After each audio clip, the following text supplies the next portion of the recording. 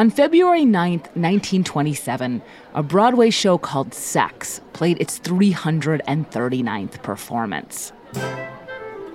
Sex was a provocative comedy about prostitution that had scandalized its way into becoming a hit.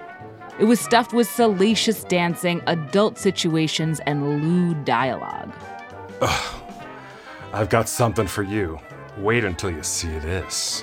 Well, come on and let's see it. You'll get it. It better be good. It's good, all right. But you've got to be very careful not to bend it. The show was one of the longest running of the Broadway season and a breakthrough for its star, writer, and producer, Mae West. You gotta get a grip on yourself. There's a chance of rising to the top in every profession. West was in her mid-30s and had been performing for over 2 decades, but Sex had finally made her the talk of the town. And then on that night in February, 10 months into the show's run, the cops busted in. 11 officers crashed in after the final curtain and escorted West and about 20 other cast members out of the theater through a crowd of hundreds and into 10 just-hailed taxicabs. They were taken to a Hell's Kitchen police station and then down to Night Court in Greenwich Village. The charge is corrupting the morals of youth. West spent the night in jail right next to the courthouse, which was a zoo with onlookers, journalists, and photographers trying to get a glimpse of the actress who would make front pages across the city for months as Sex went on trial. During the resulting brouhaha, West would be asked what she thought the scandal would do to her career. I expect this to be the making of me. She was right, but it wasn't as inevitable as she makes it sound.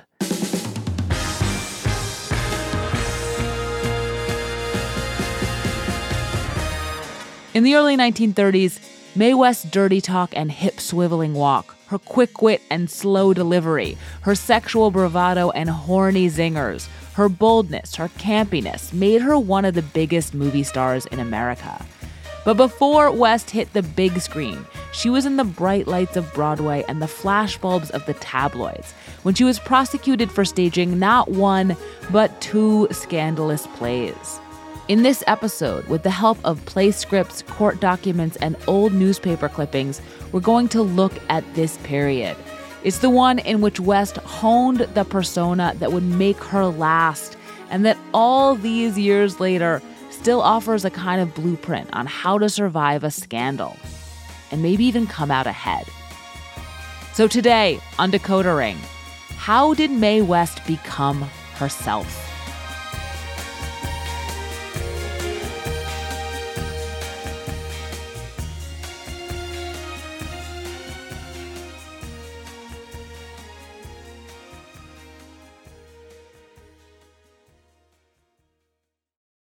Apple Card is the perfect cashback rewards credit card.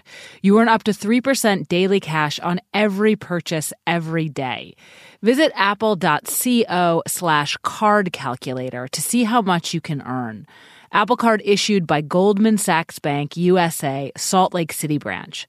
Subject to credit approval. Terms apply.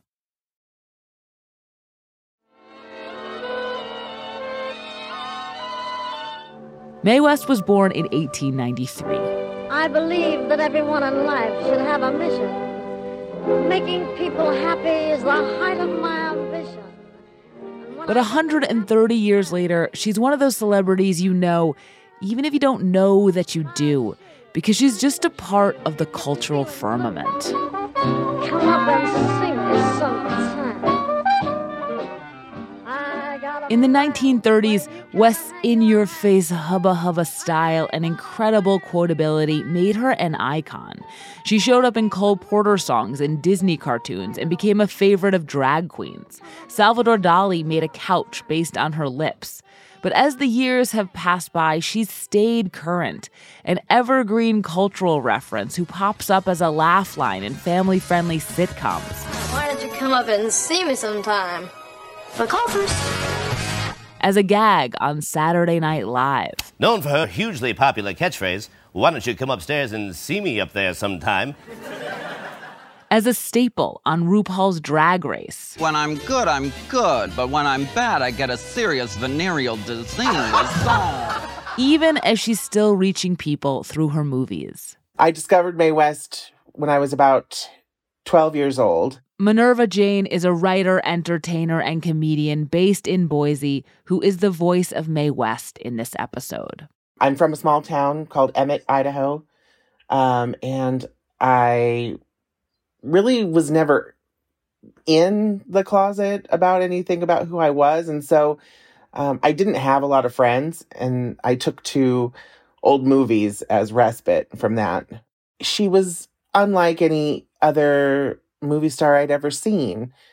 She just was larger than life. It was a kind of warmth that came through, but it wasn't a put-on kind of warmth. It wasn't like a goody two-shoe. Well, when I'm good, I'm very good.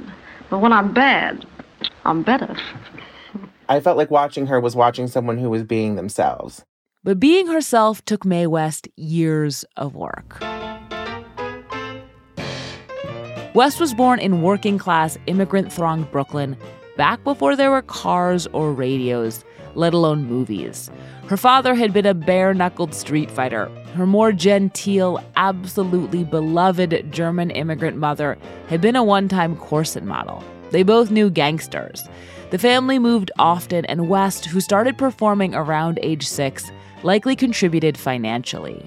She is coming out of what can be legitimately described as an underworld of Brooklyn. Mary Beth Hamilton is the author of When I'm Bad, I'm Better, Mae West, Sex, and American Entertainment. And she does come out of a pretty low-rent end of vaudeville where, there was not a very clear boundary between the stage and the street. By the time she was a teen, West was performing in cheap theaters around the city. When she was 17, she went on tour in the Midwest as part of a double act. West was already sexually active. Her lasciviousness is not some put-on. She liked sex and she had it. But she was still young enough that she could be made to feel ashamed of this. And so she was pressured into marrying her scene partner. It would be the first and last time she bowed to sexual propriety. Pretending the marriage just hadn't happened, West struck out on her own, trying to break into the family-friendly vaudeville big time with a comedic song and dance act, but with limited success. Just everything about the way she carried herself was so kind of redolent of the world of these kind of low-rent variety theaters. In her act, West would do dances like the cooch and the shimmy, an African-inflected shoulder and bus-shivering move that came out of black nightclubs. Sometimes she'd perform it sitting down, just her chest shaking. And then at the bit's climax, whoops, her shoulder strap would accidentally fall down. She finished up with the sign-off, "It's not what you do, it's how you do it." Throughout the 1910s, her career did a kind of two-step. 2 steps forward and then 2 steps back. Big breaks in vaudeville and on Broadway would be followed by a return to less esteemed venues. She'd be on a bill with Houdini and a talking dog, win over audiences, but offend critics. Unless Miss West can tone down her stage presence in every way, she just as well might hop right out of vaudeville into burlesque. In 1923, as vaudeville was losing ground to a new kind of entertainment, the movies, West's career fully hit the skids. There's a 3-year black hole on her resume where her only billings may have been in some really tawdry shows. Fortunately, tawdry was roaring in. Prohibition comes in 1920, makes all drinking and all bars illegal. Hugh Ryan is the author of The Women's House of Detention and When Brooklyn Was Queer. Suddenly, nightlife becomes a huge thing, much of it mafia connected, and it also becomes a more small d democratic thing. It makes more space for more different kinds of nightlife. It also starts to make it hot and happening and exotic to go to places that are a little bit wilder. If you're already going to a place that's illegal, why not go to the place that's exciting? White New Yorkers began so-called slumming, flooding into places they didn't used to go, including mob-run speakeasies, honky-tonks and jazz clubs in Harlem, and queer bars and drag balls down in Greenwich Village. Respectable young women started wearing lipstick, eyeliner, stockings, and stopped wearing girdles, flapper styles that had previously been associated with sex workers. It is really difficult to tell if you go to a speakeasy, who are the prostitutes and who are the society debutantes. They look the same, they dress the same, they put the same things on their faces, they dance the same. And Mae West clocked this. Her career might have been at a low point, but she was right in the middle of the roaring 20s. She was dating gangsters and boxers and friends with nightclub owners and MCs. She was up in Harlem and down in Greenwich Village. Her mother was running a roadhouse for the bootlegger Oni Madden, who after getting out of Sing Sing ran the Cotton Club. She had a front row seat to New York's changing mores, which had even reached Broadway, where 2 hit shows about prostitutes had popped up. Subjects and performance styles that West was seeped in, but that had been beyond the pale, were becoming more acceptable. And West was smart and savvy enough to seize the moment. I became convinced that the great American public was somewhat aware of the existence of a natural state of affairs, called neatly sex. So I wrote a play. If Mae West had a playwriting philosophy, it was this. People want dirt in plays, so I give them dirt. And if you bought a ticket to see Sex, which opened in April of 1926, dirt is exactly what you were paying for. In the play, West played a down-at-the-heels yet universally desired prostitute named Margie Lamont, who was extremely matter-of-fact about everything, as she is here when another woman asked her to lay off a John named Sailor Dan. Sailor Dan from Kansas? Let me check my book. Oh, Sailor Dan from Kansas. Flat feet, asthma, check came back. Oh, baby, I'll make you a present of that, Boyd. He's yours. But it wasn't just the dialogue that was provocative. Linda Ann Loshavo is a playwright and poet who runs a Mae West blog and has written 2 plays about West. People went to see Sex 3 and 4 times because Mae was always going further. She was always sticking in a new dirty joke, a new bit of innuendo, showing her navel. Sex made for a wild night out. It was like going slumming, but on Broadway. The show had a jazz band, sultry dancing, genuine street slang, revealing and shabby costumes, double entendres so matter-of-fact they have been described as single, and of course, sex, including a scene in which West's character Margie straddles a John on a kitchen chair. She's making contact with him. She's grinding against him. This was something that never went this far. The show was so tawdry, they had a plan for dealing with visits from the authorities. When Mae had a play on stage, there were 2 versions, and they would have lookouts in the back of the theater to see who was there. The dirty script in vaudeville fashion was called the whore script. The clean script was called the parlor script, and it was a necessary subterfuge because of American obscenity laws and a near constant background pressure to clean up Broadway. If cops looked to be in the crowd, the cast would put on the tamer version of the show. Critics, too, were often shown the parlor script, but even it was too much for them. Mary Beth Hamilton. It's absolutely excoriated with reviews that kind of go beyond a normal bad review. An offensive play, monstrosity plucked from garbage can, destined to sewer. It was also described as having a dark brown quality, and West was referred to as the Babe Ruth of stage prosties. This is not the glamorous Mae West we're used to. She's kind of slovenly, really. A couple of them suggest that she's actually kind of getting off on her performance. But if critics were aghast, audiences were not.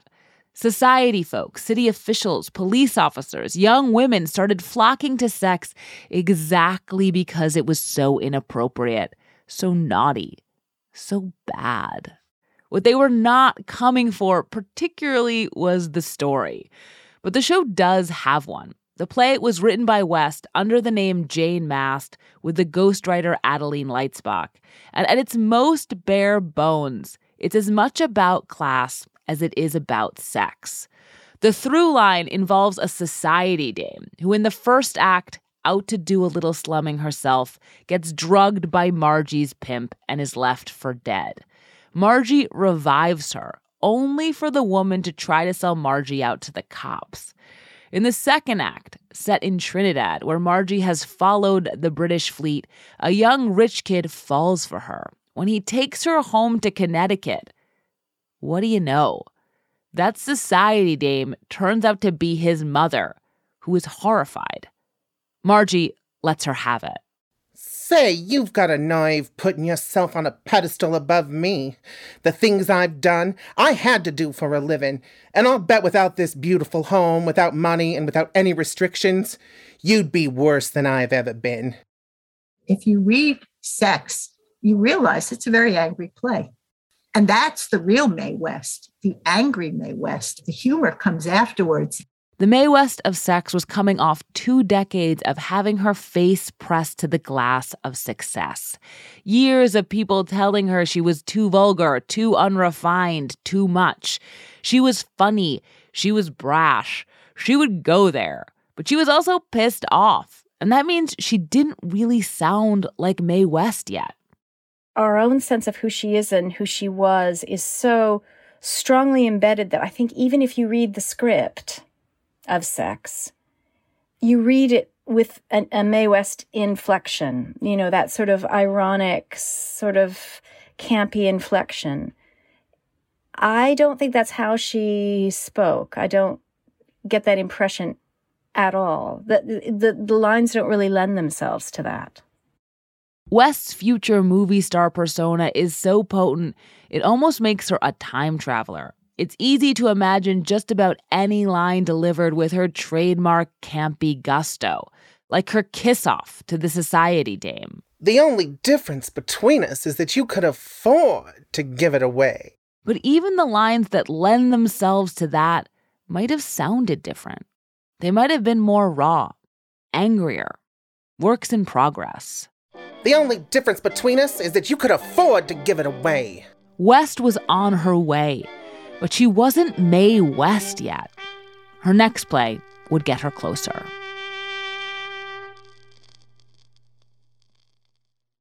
Apple Card is the perfect cashback rewards credit card. You earn up to 3% daily cash on every purchase every day. That's 3% on your favorite products at Apple, 2% on all other Apple Card with Apple Pay purchases, and 1% on anything you buy with your titanium Apple Card or virtual card number. Visit apple.co/card calculator to see how much you can earn. Apple Card issued by Goldman Sachs Bank USA, Salt Lake City branch. Subject to credit approval. Terms apply. Hey, it's Kaylee Cuoco for Priceline. Ready to go to your happy place for a happy price? Well, why didn't you say so? Just download the Priceline app right now and save up to 60% on hotels. So whether it's Cousin Kevin's Kazoo Concert in Kansas City, go Kevin, or Becky's Bachelorette Bash in Bermuda, you never have to miss a trip ever again. So download the Priceline app today. Your savings are waiting. Go to your happy place for a happy price. Go to your happy price, Priceline. 6 months after Sex opened, a serious drama about lesbianism called The Captive debuted on Broadway to rave reviews. A study of a young woman struggling helplessly in the toils of an abnormal erotic passion. Mae West had just scored a big hit by Crossing the Line. Upon seeing the success of The Captive, she thought she might do it again. This time with homosexuality. Male and female impersonators, as they were then known, had been a popular vaudeville staple for years, and some of its biggest stars. But West was looking to bring something a little more underground uptown. And in fact, she cast much of her new show out of a Greenwich Village drag cabaret. As Linda Ann LaChavo told me, West had been tipped off about the place by the boxer Jack Dempsey, who she dated. It was on West 9th Street, a block from the courthouse and jail, where West would later spend the night. And by day, it was just an Italian restaurant. One night, she went with her manager, scrawled a casting call on a waiter's pad, and the next evening, 50 queer people showed up for auditions at the theater where Sex was playing. She cast much of the show out of this group and started holding highly improvisational rehearsals late at night after she'd finished appearing in Sex. A lot of the dialogue that came out of these improvisations ended up in the play West wrote, but did not appear in. It's called The Drag. It's nominally a tragic melodrama about a closeted married man, his miserable wife, and his distraught ex-lover that is surprisingly respectful of gay love. But the serious stuff was also a kind of Trojan horse, a framework to conceal the show's real draw. The fun and scandalous stuff. Scenes in which queer supporting characters vamp and gossip in heady slang and joke about rough trade and dalliances with cops. Musical interludes in which a jazz band performs songs like The Woman Who Stole My Gal. And the climax, a 20-minute drag performance almost exactly like what was going on downtown. The show also featured the first iteration of West's most famous line. It might have come from one of the actors, or it's thought to show the influence of the famous female impersonator Bert Savoy, who had turned the innocuous "you must come over" into a suggestive catchphrase. In The Drag, the line in question is delivered by a queer character named Winnie. So glad to have you meet me. Come up sometime and I'll bake you a pan of biscuits. West and her team were nothing if not a bold and provocative bunch. Their production company was called The Morals Producing Company. They had named a show Sex and would advertise it like this. Warning. If you cannot stand excitement, see your doctor before visiting Mae West in Sex. But if they thought The Drag was going to go over like Sex, they were radically underestimating homophobia. The Drag was not only about gay themes and topics. It featured gay men playing gay men at a time when New York State had just criminalized homosexuality and queer people could not even be part of the actors union. As The Drag began to play out of town in Connecticut and then New Jersey, audiences seemed as titillated and entertained as West thought they would be. But organizations already aghast at Broadway's wobbly morality ratcheted up the pressure on City Hall. Meanwhile, Broadway producers and theater owners, in a panic that The Drag would bring down all of Broadway, pushed to stop it too. On February 9th, 1927, Variety reported there had been a special showing of The Drag in Manhattan for city officials and doctors it was hoped might endorse the play for its educational value. That very night, desperate to stop The Drag from opening in the city, the law trained its eye on the only Mae West show playing in its jurisdiction. 10 months into its run, Sex finally ran afoul of the law. And so did 2 other plays. Linda Ann LaChavo. City Hall had to say, we really want to arrest Mae West. But we can't make it look like we're just coming down on Mae West. So let's grab 3 plays on the same night. The trial of Mae West and her co-defendants began in late March of 1927, about 6 weeks after the initial arrests. In the interim, The Drag had been successfully kept from opening in the city, and Sex had eventually closed too. But with a large downtown courthouse as her stage, West was starring in a new show, one that would prove to be good theater, wildly hyped by the press, with 2 leading characters of its own. The first was the prosecutor, Assistant District Attorney James G. Wallace. Sex was not intended to paint a moral lesson. It was intended to sell vileness. The second was the defense lawyer. There were actually 4 of them, some with underworld ties, but for the sake of clarity, we've condensed them into one. We are going to call prominent people who saw our play. Why, there were 700 policemen who saw Sex in the 11 months it ran. For just about a week, the 2 sides faced off in a packed courthouse as West, who had been instructed not to testify, looked on while demurely dressed in cloche hats, fur coats, and black silk. Also in attendance and hanging on every word were scores of newspapermen filing dispatches about the proceedings to papers across the city and the country. Dispatches that are where all this dialogue comes from. I wouldn't object to my child actually going to see it. It shows that even degraded women have a spark of decency, which, if appealed to, may rescue them from their way of life. The trial had comedy, like during the testimony of the prosecution's star witness. Police Sergeant Patrick Canali had seen the ribald version of sex 3 times while taking notes in the dark. After talking the jury through every salacious moment in the play, he was cheekily cross-examined by the defense. Miss West moved her navel up and down and from right to left. Did you actually see her navel? No, but I saw something in her middle that moved from east to west. Would you demonstrate? And then there was more comedy and tension, as when the defense argued that for all of sex's tawdry moments, it conveyed a larger moral lesson. Just like Hamlet, A Tale of Two Cities, and the Bible, selections of which were read to the jury. I read to you from Solomon 7, verses 4 to 7. The district attorney disagreed with this comparison and instead compared the show to a brothel. We have cleaned up the red light district of New York. It's a pretty clean town now. But we got the red lights on the stage. The climax was simultaneously thrilling and screwball. Initially, the jury returned with a verdict in West and the co-defendant's favor. But then the judge made a last-minute intervention, issuing explicit instructions that the play was not to be considered as a whole, but on a line-by-line basis. It is no defense that the play may have taught a moral lesson, because no one can commit an illegal act to accomplish a good one. Thou shalt not do evil that good may come. At this point, a producer began counting the rosary, a cast member began to cry, and the lawyers almost got into a fistfight. You're a cheap, arrogant, insolent dog. Yeah, okay. You're a perfect gentleman. Come outside and I'll take care of you. The verdict came in soon after.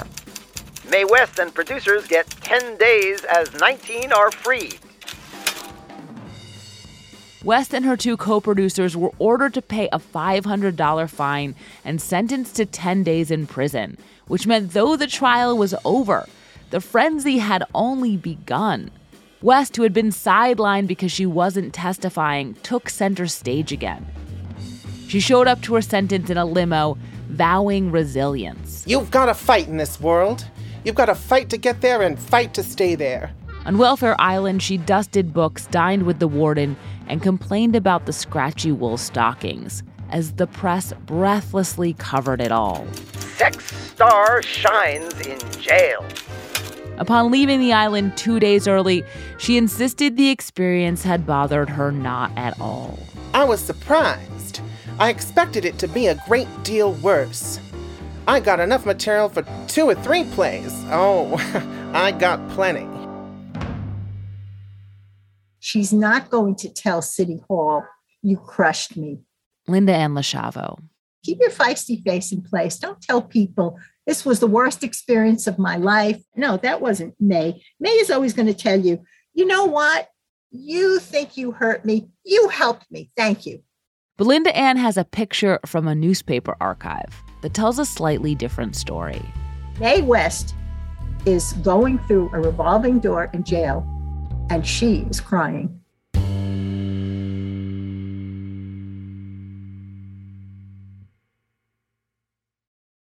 This episode is brought to you by Paramount Plus. Get in, loser! Mean Girls is now streaming on Paramount Plus. Join Katie Heron as she meets the plastics in Tina Fey's new twist on the modern classic. Get ready for more of the rumors, backstabbing, and jokes you loved from the original movie with some fetch surprises. Rated PG-13. Wear pink and head to ParamountPlus.com to try it free. This episode is brought to you by Paramount Plus. An unlikely friendship begins in the Paramount Plus original movie Little Wing, starring Brooklyn Prince with Kelly Riley and Brian Cox. Reeling from her parents' divorce, Caitlin steals a valuable bird to save her home, but instead forms a bond with the owner, leading to a new outlook on life. Little Wing, now streaming exclusively on Paramount Plus. Head to ParamountPlus.com to try it free. Rated PG-13.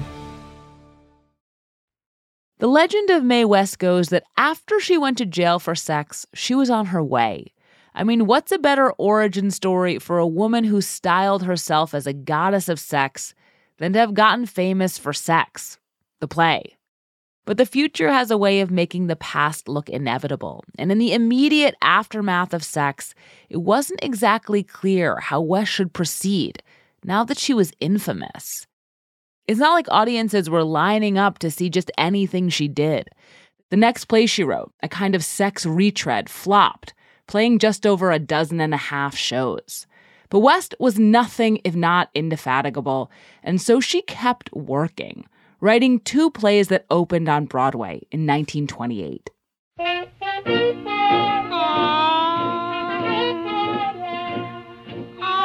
In it, West played the titular Lil, another prostitute who, like Sex's Margie Lamont, is street smart but good-hearted, sexually voracious and adored by all men, uncowed, unpunished, and startlingly blunt. But unlike Margie, Lil is no low-class floozy. She's a diamond-festooned, cartoonishly desirable madam of an 1890s pleasure house. A guy what takes his time, I'll go for any time. I'm a fast-moving gal, I'd like some slow.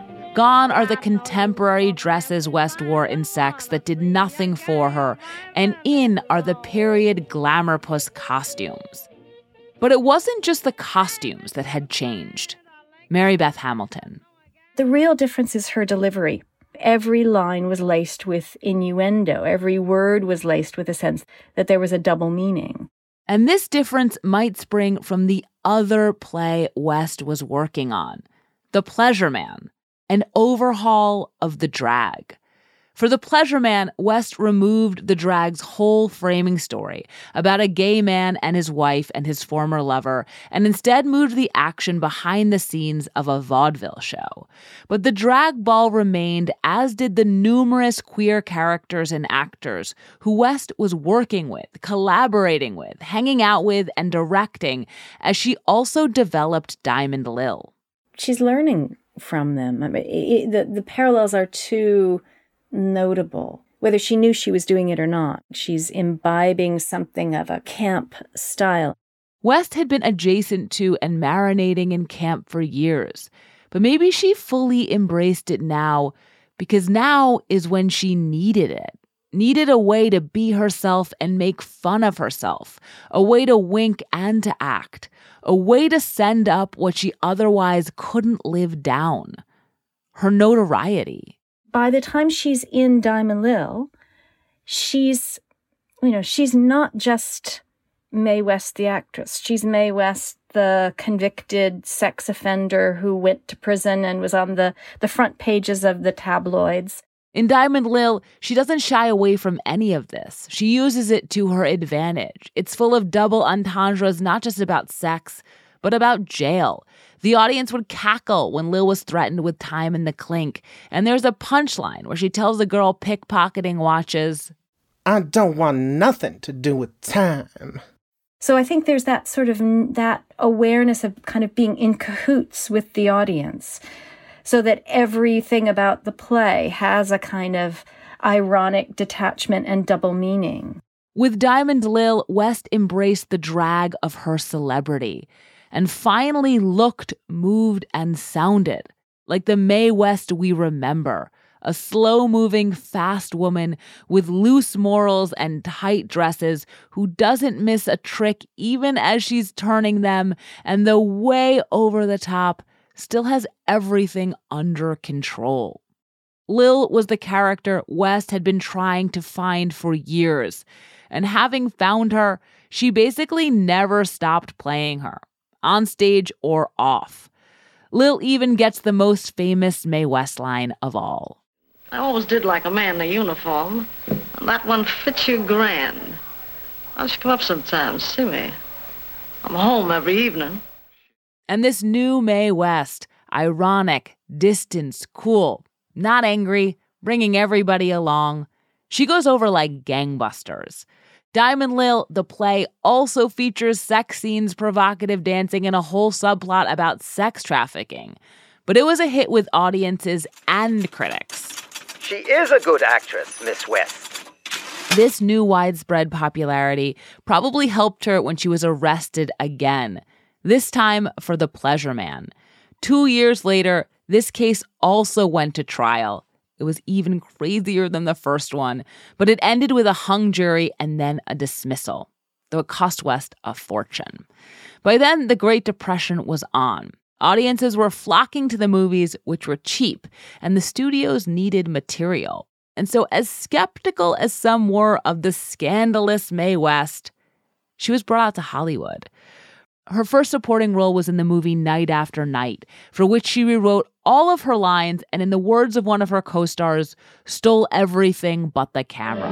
Oh, honey, how's business? Fine. You been insulted lately? Goodness, what beautiful diamond. Goodness had nothing to do with it, dearie. The next year, in 1933, when West was 40 years old, but pretending she was younger, she starred in She'd Done Him Wrong, a 66-minute adaptation of Diamond Lil that co-starred Cary Grant, who West discovered. Haven't you ever met a man that can make you happy? Sure. Lots of times. It was a huge hit for Paramount, nominated for an Academy Award, and it made West a movie star. And even after everything that had happened to her, that's still the only reason most of us know who she is. West's history with the authorities and her time in jail always hovered in the background of her fame, mentioned in just about every article about her, and sometimes her dialogue, too. Young lady, are you trying to show contempt for this court? No, I'm doing my best to hide it. For the rest of her life, she never stopped being asked about sex. Here's Dick Cavett doing it in 1976, 50 years after the play had opened. You once did a play with a very simple title. You know the one I mean? Sex? That's the one. No one It's not so simple. By the time of that interview, West had long since settled into being an even higher camp version of herself. Her movie career had in some ways been brief. After 2 hit films, the authorities came for her again, this time in the form of the movie's Hays Code, which neutered and neutralized West's films, and they had all but petered out by the end of the 1930s. But if West's movie career was truncated, her influence has not been. By the 1950s, as censorship began loosening its hold, other actors began following in her suggestive footprints, and they haven't stopped since. It's not just on-screen sex pots that owe something to West. It's all the celebrities, whether they know it or not, have made like Mae West and lived down a scandal by owning it. And it's not just celebrities. Minerva Jane learned about West's sex trial as a tween when she was watching and reading everything she could about West. And that was an important lesson for me. Not because she got in trouble with the law, but because it didn't matter what other people thought. If she had a bad reputation, she was going to make the most of it. That was where it really clicked, because I, being out very young, being very feminine, and, I started wearing makeup and growing my hair out when I was 13, I knew I was going to have a reputation just by being me. I decided, and it was through Mae West's incredible story, that, it was like, okay, I'm going to be damned if I do and damned if I don't, so I'm going to do it. Mae West died in 1980. She's probably still not as respected as a trailblazing, no-F-giving writer and actress of the 1920s and 30s ought to be. But she is still with us. I'll never forget you. No one ever does. She even has a quote about dying, or really living, that you can find on novelty posters and T-shirts and coffee mugs. Maybe that means it's a little bit corny, especially if you don't know who said it and the life that she lived. But it's still one of my favorite of hers, which is saying something. You probably know it. It goes like this. You only live once, but if you do it right, once is enough.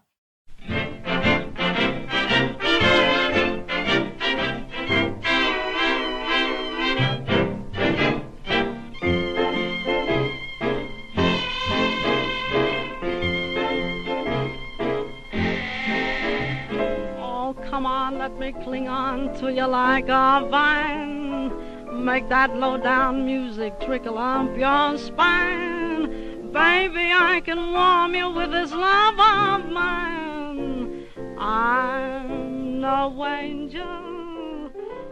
This is Decoder Ring. I'm Willa Paskin. You can find me on Twitter at Willa Paskin. And if you have any cultural mysteries you want us to decode, you can email us at decodering@slate.com. This podcast was produced by Willa Paskin. Decoder Ring is produced by Willa Paskin and Katie Shepard. Derek John is senior supervising producer of Narrative Podcasts. Merritt Jacob is our technical director. Thank you to Benjamin Frisch for this topic and getting this project going. Thank you also to Emily Wordis-Leiter, Breton Tyner Bryan, Barbara Cohen-Straightner, Craig Liu, Tina Barnett, and Ariel Dorlester at the Schubert Archive. Also, thank you to our voice actors, Minerva Jane, David Deblinger, and Darren Pufall-Purdy. This episode relied heavily on a lot of archival material and innumerable books. We're going to link to them on our show page, but I want to shout out some of the ones that haven't already been mentioned in this episode. They include Lillian Schlissel's Introduction to 3 Plays by Mae West, Mae West, a biography by George Eales and Stanley Musgrove, Mae West, an icon in black and white by Jill Watts, Becoming Mae West by Emily Wordis-Leiter, Gay New York by George Chauncey, Mae West, She Who Laughs Last by June Sochin, Goodness Has Nothing to Do With It by Mae West, and Linda Ann Loshivo's play Courting Mae West and her blog, which you can find at maywest.blogspot.com. You also heard part of a few Mae West songs, including I'm No Angel and I Like a Guy What Takes His Time. If you haven't yet, please subscribe and rate our feed in Apple Podcasts or wherever you get your podcasts. And even better, tell your friends.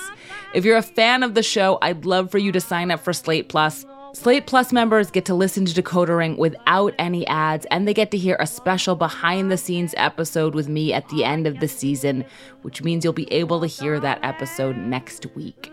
Their support is also crucial to our work. If you sign up now, you can get the first 3 months of your membership for only $15. So please go to slate.com/decoder plus to join Slate Plus today.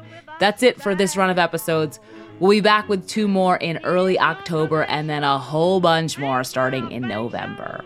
Until then, be well. Let me have you now before the night is gone. Come on, flag this joint so we can carry on. I can make it heaven where the shades are drawn. I'm no angel, believe me.